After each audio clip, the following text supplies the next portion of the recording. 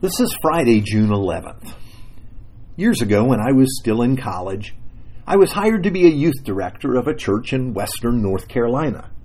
The church was a mid-sized Baptist church in a nice southern town. The people were amazingly friendly and gracious to me. But something I did not know going in was that the church pastor had been unable to get along with any of his staff people.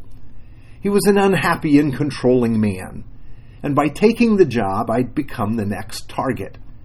One of the other leaders in the church explained this to me soon after I accepted the job, that I would likely not be there for long. And he was right. As the ministry to the youth began to flourish, the pastor took this as a threat. I remember the night that same leader who had warned me came to me with tears in his eyes to let me know that I had been fired. How could this happen? Now, my story was not a new story. I've heard it repeated many times, as it happened since sin first came into the world. Leadership is a dangerous thing. It can easily be misused rather than used for the good of people. There can be an immense envy among leaders.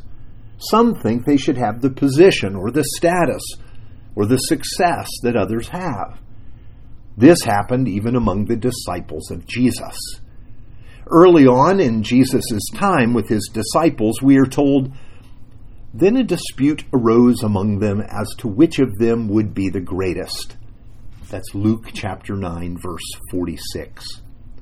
Indeed, this seems to happen among all kinds of leaders at one time or another. So the early chapters of Numbers set the stage for a brewing problem that will cause trouble to the people of God for years to come. Let me read it to you. Numbers chapter 3, verse 11 to 13.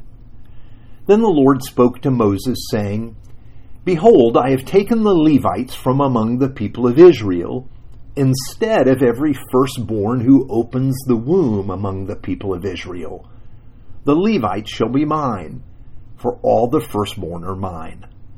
On the day that I struck down all the firstborn in Egypt, I consecrated for my own all the firstborn in Israel, both of man and of beast. They shall be mine. I am the Lord." Now, this may not sound like a big deal, but here's what happened. Among the people of God, the oldest member of each family had the job of guiding the family, being the family leader, and really sort of the priest for the whole family, going before God on behalf of his family. Now, God always worked among the members of the family to preserve the family structure. And so the oldest member called the others to prayer. The oldest member made sure the members of the family were taken care of. The oldest member stood before God on behalf of his family in prayer, pleading with God for them. But in the wilderness, God shifted the burden and place of leadership to the tribe of the Levites. Now, there were many problems that arose from this. First, with the new leadership role, there were many benefits. There was a greater access to the Lord and a trust with the resources of the people. It was a high honor, for sure. This honor was taken away from the firstborn in the tribes and families, and it was given to one tribe. And the second problem was that it was given to the tribe of Moses. To some, it seemed like nepotism, though the Lord himself commanded that it should be done. And add to this, the priest was formalized and not only given to the tribe of Moses, but to Aaron from the family of Moses. Aaron became the high priest. He was given more authority and responsibility among the people. And again, because his was a family among the tribe of Levi, you can see why and how envy would creep in. Why did he deserve this place more than others? Why could there not be a shared leadership? This just did not seem fair. And it wasn't. But we need to remember God is not concerned with fairness in the way we think about it. God often has purposes we cannot see, and we will not know right away. And this is what the Lord wanted. It was not the idea of Moses. Now, this text challenges the way we look at leadership. We think the brightest or the strongest or the wisest should be the one in charge. Do you remember how the prophet Samuel made this mistake later on in Jewish history?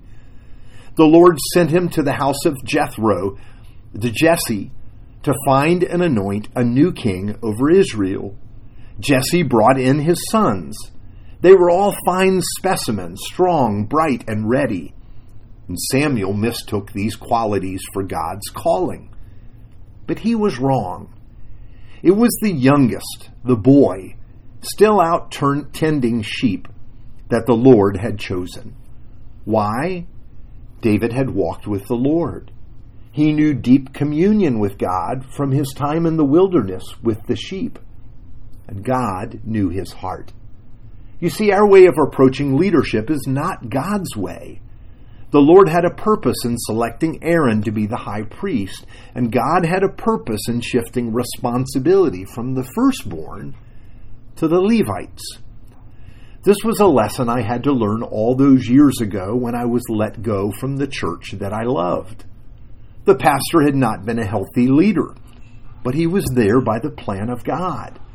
And God used this time to help me submit even more to Him and to trust that God is working when I cannot see it and when I don't understand what He's doing. God taught me in the process to learn to support leaders around me and that the weight of leadership can be overwhelming. Moses faced what seemed like unending criticism, and all he was doing was trying to be faithful to the Lord. And Jesus was dogged by those that opposed him, threatened him, and challenged him at every turn, but he was faithful to the end. You might ask God to show you how you can support the leaders that are around you, and how you can pray for them. I know all these years ago I could have done a much better job of supporting my pastor. Let's pray together. Sovereign God, there are times we see leaders and we wonder why they're in charge. Why did you choose them? But remind us that your thoughts are so much higher than our thoughts, and your ways higher than our own. Show us how to support and encourage the leaders you've surrounded us with. And even now, we pray for them, for wisdom, for courage to lead, and for their communion with you. And we pray in the name of Jesus. Amen.